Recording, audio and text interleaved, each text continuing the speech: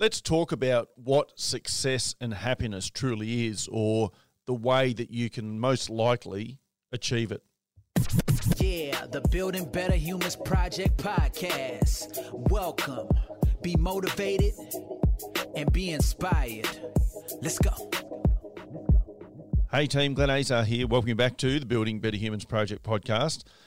A little bit of housekeeping first. Just wanted to give a quick shout out to everyone that's reached out through the new website. We've had a fairly overwhelming inundation, would be the word I'd use, of people contacting us. I mean, mostly around Ayala and Brocamp, around the youth development, but certainly in some other spaces as well, around the personal coaching and talks, etc. So I just wanted to thank you for that and let you know that we're having a few little glitches, which I expected when a website is new, and it just means that it's sometimes sending things through, or actually all the time sending things through, where it's not always telling us what you've inquired about or what page you've come from. So I'm speaking to the web design team just to get that sorted out sooner rather than later, and that'll make life a little bit easier. But in the meantime, I'm spending the day just getting back to everyone that's gotten in touch with us and just asking that question about what it is that we might be able to help with. So anyway, it's up, it's running, it's live, and then we're not too far off getting into our online versions of stuff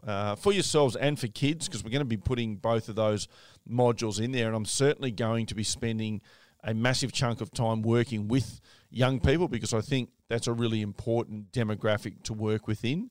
Obviously, because, again, it's that upstream program idea. It's about giving these young people tools that they can use for life when they get to our ages, rather than us getting to our ages feeling the struggle and the pinch and then trying to work that out. So it's about working those two things out in and around that. Now, I saw something that I just really wanted to chat about, I guess. It was a quote or an idea, and it just said that success and happiness and health, in fact, any of these things, but they're just better decisions multiplied. So if you want to have good health, you've got to make better decisions around your health on a more regular basis. So multiply, not one good decision, not one good meal or one exercise session isn't the thing that gives you health.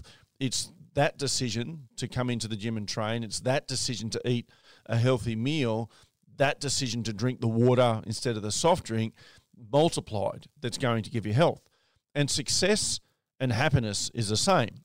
You've got to look at what are the things that have led you towards success and happiness. So when have you felt your most happy? When have you felt your most accomplished? And what was it that made you feel that? What were the decisions that led up to that? Because once you've analysed that, then you can start to multiply those decisions and obviously subtract any of the decisions that take you away from that. And that's a surefire way of almost guaranteeing yourself success. And I say almost because we know there's no true guarantee of success, but the odds are certainly stacked in our favour when we make consistent and persistent good decisions and keep turning up. Like, we just know that. The people who turn up regularly, do the work regularly, who make better decisions multiplied, so make better decisions regularly, are most likely going to have more predictability around their ability to succeed, to find happiness, to find fulfillment. Now, whenever I talk success, people go, but what does success mean? I know success means whatever you want it to mean. So, I'll have people that jump down my throat sometimes and we go, oh, life's not all about success. And you go, well, it is, but it's how you monitor that success or how you define that success. And what they generally mean when I get talking to them is it's not about monies and cars and houses. Yeah, I get that. But if that's how you define success, there's ways to get that. And if you define success around your health, around your personal relationships, around happiness and fulfillment, then of course there are ways to get that too. So rather than get into the knick-knack and back and forward argument around what does success mean, it means whatever you mean, whatever you want it to mean. So you get to choose that piece. But what you don't get to choose is to do nothing towards that piece. You have to make better decisions and multiply those better decisions. So make them more often, and then you're going to achieve success in whatever area you like, in whatever it looks like to you. So think about that. Success, happiness, health is just better decisions multiplied.